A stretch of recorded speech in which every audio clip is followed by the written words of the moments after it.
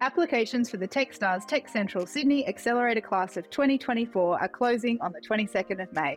I'm Kirsten Hunter, the Managing Director of Techstars Sydney, and I'm looking for diverse and unstoppable founders who are using technology to solve the world's biggest problems to join this accelerator cohort.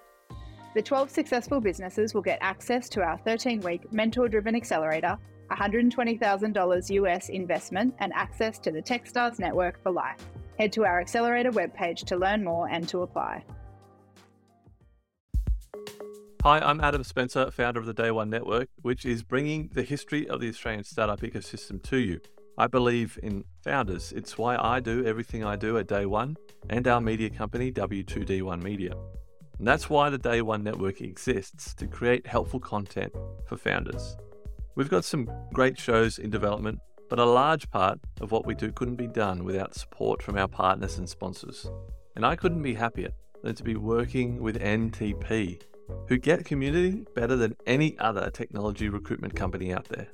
A Newcastle company like mine, NTP are invested in seeing the growth of the local tech community in Newcastle, Sydney, and more broadly Australia. So thank you, NTP, for helping us bring helpful content to founders and the startup community in Australia. Back to the interview. Hi, I'm Adam Spencer, and welcome to Day One, the podcast that spotlights Australian startups, founders, and the organisations that empower Australian entrepreneurship. We go back to the beginning to tell the story of Australia's most inspiring founders and how they built their companies. You're listening to a special interview series as part of a documentary W2D1 is producing about the history of the Australian startup ecosystem. On the episode today, we have... Hi, I'm Kylie Frazer, the co-founder of Flying Fox Ventures. Flying Fox Ventures is Australia's first rolling fund that makes it really easy for people to begin their tech investment journeys. We bring on individuals and high net worth, and we've invested in about 30 very early stage companies across Australia and New Zealand so far.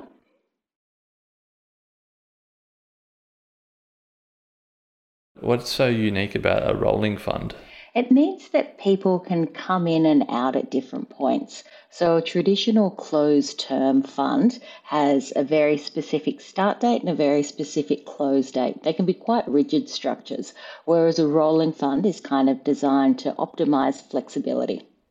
Yeah, so I've heard that. So when LPs sign up to or put their money into a venture fund, they've pretty much got to say goodbye to that for 5 to 10 years. Is that right? Yeah. Is that the same deal with you? 10 years is the usual life cycle for a traditional venture fund. All our funds are open-ended, so we don't make a commitment to harvest the fund at any stage. Our model involves each investment standing on its own merit, and that will mature in its own time. So, for example, even though we've only been going for a couple of years, we've had 4 companies offer secondary opportunities to early stage investors, and we are offering our investors the opportunity to participate in them. So normally a venture fund won't let its LPs participate in the secondaries early on, because a venture fund knows or is in the business of betting on that business getting as big as it can possibly be. So it doesn't want the early investors to cash out early.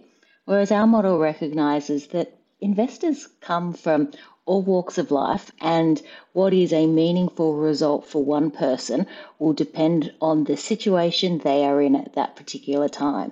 And a little bit of secondary liquidity early on can mean that those investors are empowered to go back and invest in more startups. It may mean they can pay off their house, and we like to keep that power in the hands of the individual. Before I do ask the big question that gets us going into the history of the Australian startup ecosystem, I'm curious to understand, why did you want to become an investor? I'm not sure I did.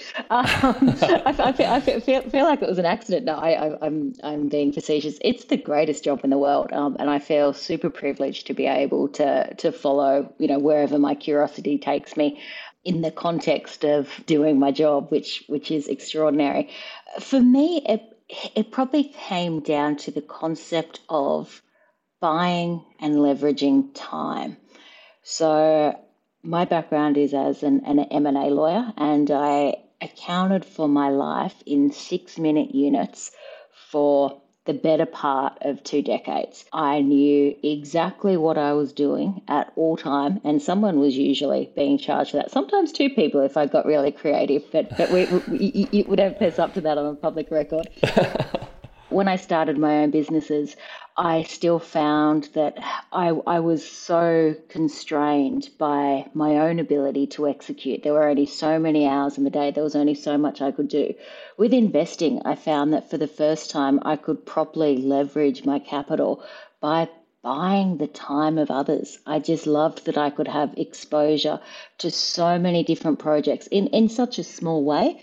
But it's just really opened my eyes to the power of leverage, and it feels about as far away from selling my life in 6-minute units as it can possibly be. I love that concept so much. So when would you say you first got involved in this thing that we call the Australian startup ecosystem? Probably, again, accidentally. So I had founded a business without really knowing what a startup was. I just thought I'd founded a business. But over time, I learned about what could be done with venture capital, and set about, starting to pull together a round for that company, which we never took. I exited the business before we, got very far down the fundraising path, and used those skills and experience and that capital to start my own investing journey. And I've been on the investor side of the fence ever since. Time frame? When was that? Time frame. So I exited ScanCheck in 2018. From your point of view, what was around? What did the ecosystem look like in terms of support and community at that time? Oh, look, it was pretty dire. When I was wanting to learn about investing, the only real options that I had were scale investors, which had a very small base in Sydney, and Sydney Angels. And obviously there are a handful of venture funds around as well, but I was intimidated by them at the time, and I wanted to, kind of go in on the grassroots level. Obviously Scale was a super inclusive environment with lots of women at the table there. Sydney Angels, less so. That was pretty, it's come a long way in the 4 years since I last stuck my head around the corner there, which is really pleasing to see. At that time with Scale, is Susan Oliver, was she in charge of it then? Susan was the founding chair, and she was still the chair. At the time I got involved, a woman called Laura McKenzie was the CEO. Right, okay. What do you see as some of the, fast forwarding 5-6 years to today, what do you see as some of the challenges in the ecosystem now? I think getting funding into the hands of diverse founders remains a challenge. Women in particular are underrepresented. Most of the companies that receive funding still fit a certain profile, which I think we can all do better on.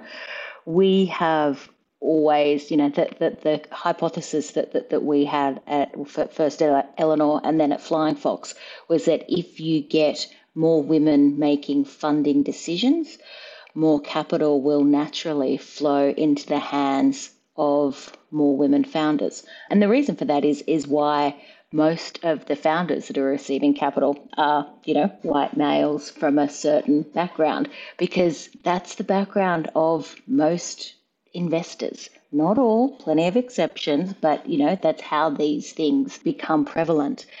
And all the biases that lead to that kind of compounding effect that have led the ecosystem where it is, we just use those to our advantage. We have been in a very lucky place where we don't have to, fight against our biases, because allowing our biases to run their course actually corrects some of the problems that have been caused by a lack of women in the decision-making seats at the funders table. So that's been kind of cool. Yeah, it's great to see, you and Rachel running Flying Fox. How do we get more female investors?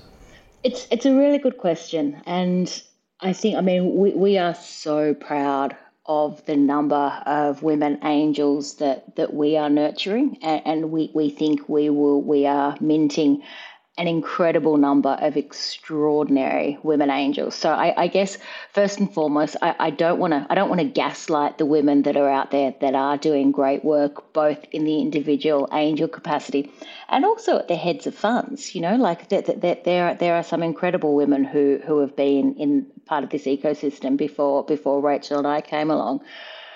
I think one of the reasons why Rachel and I have had such an impact is that we just started it from scratch rather than trying to claw our way up a hierarchy of an existing firm.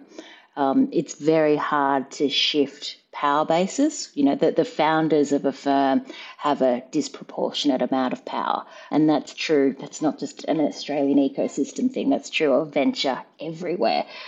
When you don't have to navigate that, it's much easier to just roll up your sleeves and get shit done, which Rach and I are pretty good at.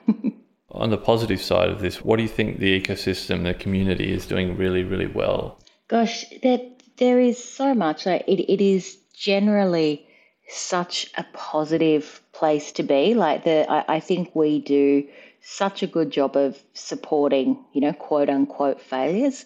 We have seen plenty of founders and investors, for that matter, kind of swing for the outfield and come up a bit short. I'm not good at sports analogies. I should have kept clear of those.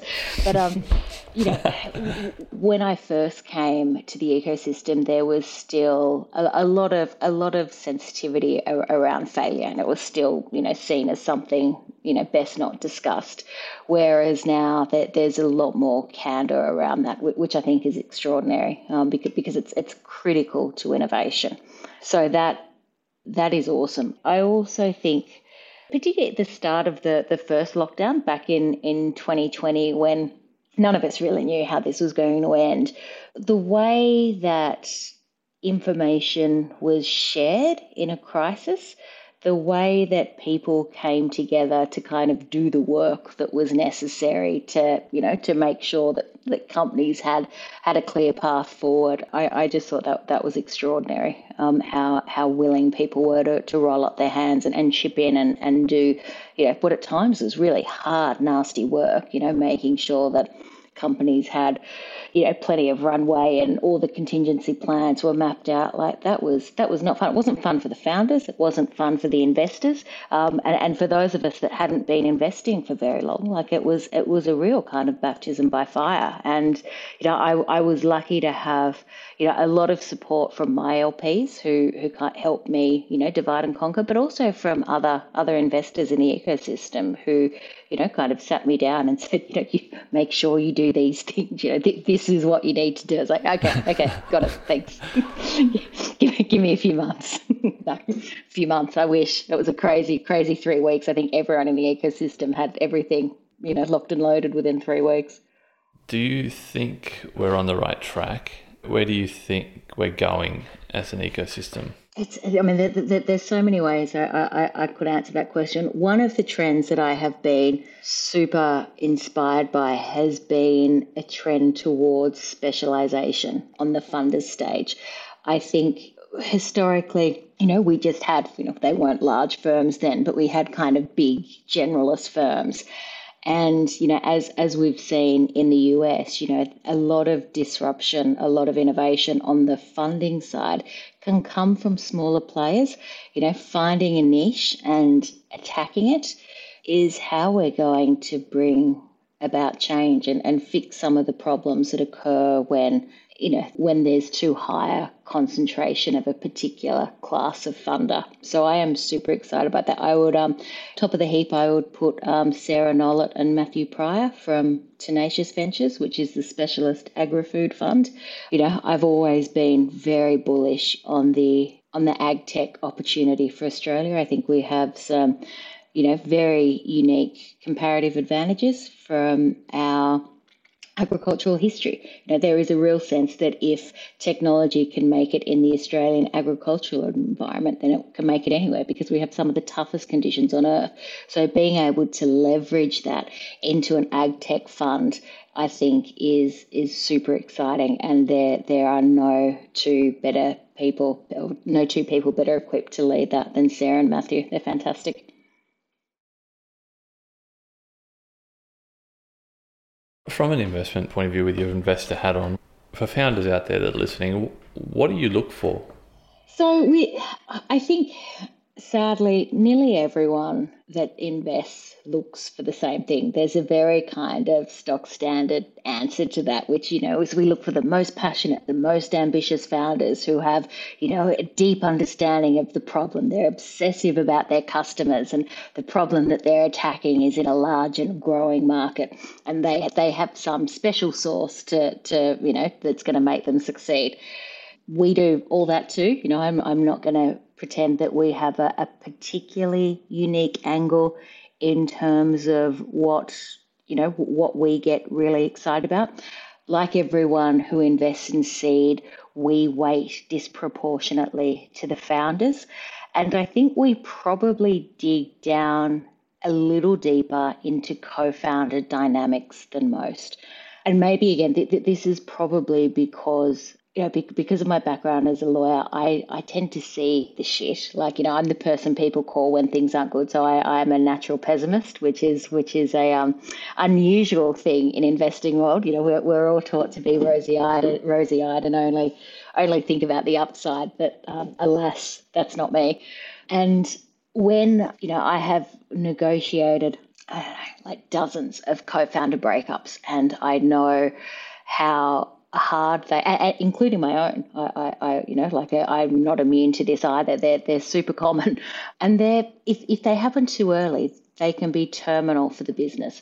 They certainly tend to put it onto a very different trajectory than what it was prior to the co-founder breakup. Sometimes for better, quite often for worse.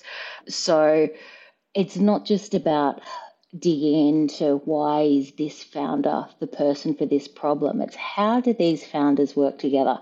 How are they going to resolve conflict when they fight? Because they're going to fight. And do they both have the same definition of success? Because, the more alignment they have, the better. What are some of the, you may have mentioned one or two there, but what are some of the key reasons, some of the common reasons, why founders have that co-founder breakup? Oh, they're limitless. Sometimes they're super practical. Sometimes one founder just needs to earn proper money, particularly in the early days when, before they've received, enough venture funding to pay themselves decently. Sometimes one person just gets hungry, that's okay. Later on down the road, once you take money off the cards, definition of success is usually the second biggest one after pure practicality, I think. And that can be, different visions for the company, as in, like in my own lived experience, we were kind of dealing with the question of are we a telemedicine business or are we an AI business? And, we kind of walked the middle path, but there was enough disconnect there to make it untenable for the long term.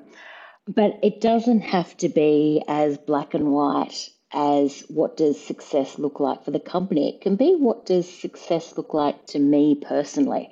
Because if I am optimizing this company for an early exit that's going to pocket me $10 million and then I'm going to go buy a farm and breed horses for the rest of my life, and that is what success looks like to me, that's very different from someone who wants to take over the world and, make sure that every single person in their sector has a copy of this software running in the background of their laptop. In that scenario, were you everybody have a copy of this, or were you the horse one? No, I'm greedy. I always want to take over the whole world.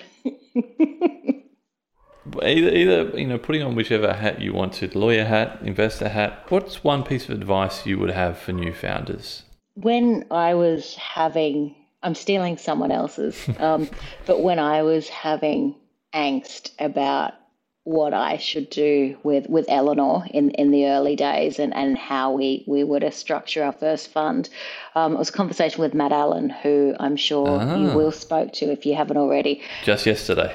There we go. And he just kept asking me like over and over to the point where I nearly wanted to punch him. Like, just tell me where you want to be in 10 years' time. Just tell me where you want to be. Don't think about anything else. Just, figure out where you want to be and then optimize everything else behind that. And he forced me to get really clinical on that. And I've taken it with me right throughout my investing since then. So I think that's a goodie. Figure out what success looks like to you, because there's no universal definition of success. It means something very different to each of us. Do you have any unpopular opinions about the Australian startup ecosystem in any form, investing or policy or anything that you firmly believe, but just no one seems to, or very few people seem to be on the same page as you? Not about the Australian ecosystem, no. The closest I can think of is the role of investors in financing education. So I was at a session before lockdown. I'm not sure which one, could have been in between, could have been years ago, but it was in real life session. And founders were asked a series of questions. It was a facilitated session. And one of the questions was, what is the role of venture capital? What is the role of your investor? And the number one response, out of all the things that an investor can do, the number one response was to teach me about investment. It honestly blew my mind. I was like, are you kidding me? Like, we are on opposite ends of the table when we come to the pointy end of an investment transaction. You don't ask me to teach you, because I'm obliged to act in the best interests of my investors. It's my job to get a good deal. And yes, all investors talk a good talk about, it's not an adversarial system, and we create value for everyone and we craft the deal so it fits everyone. And yes, all those things are true to a degree, but you do not ask your VC to teach you about investing. It's your job to figure it out elsewhere along the way. I actually think this is somewhere where most accelerators do a spectacularly shit job. They just leave out this part of the equation, or they rely on investors to do it. That's actually how I came to the StartMate family, which I love. And being part of that, I was going to say that family, it is a family, has just been, such an important part of my growth and sense of community in this space. But I came to StartMate because I had invested in a company who had just come out of the accelerator. Couldn't read a term sheet. They had no idea about the investment process. And StartMate this is years ago, this is 5 years ago or something now. StartMate was then and probably still is, the best accelerator around, and it wasn't equipping its founders with the skills that it needed to come out now. So I just got on the phone with StartMate and said, this sucks, we need to do something about this. And because StartMate is StartMate and they are always learning and always open to feedback, they did. And now we have a program that teaches the founders how to invest. It's still, accelerators are still, on the investor side of the spectrum of people who you should take advice from, but at least it's a start. And it's better than asking your VC. Keeping in mind that what I'm trying to do here is, as holistically and truthfully as possible, tell the story of the Australian startup ecosystem. I want everybody, really, from all corners of the ecosystem to listen to the story. Founders, investors, policymakers, academics, either any of those categories or all of them. What do you want to tell them? Just something that people need to hear. It's a big question. Oh gosh, I honestly don't know. I don't have a good answer. I'm defaulting to, saying something clever about the lack of funding for women startups and the lack of female funders. But I feel like we've already covered that. Drive it home. Yeah, okay. It is. I mean, I do think, we've spoken about it previously, but the lack of women funders, the lack of funding going to women founders remains a problem. And we need to make sure we are supporting women funders at all levels. And that, I think, is the best way to get the capital into the hands of female founders.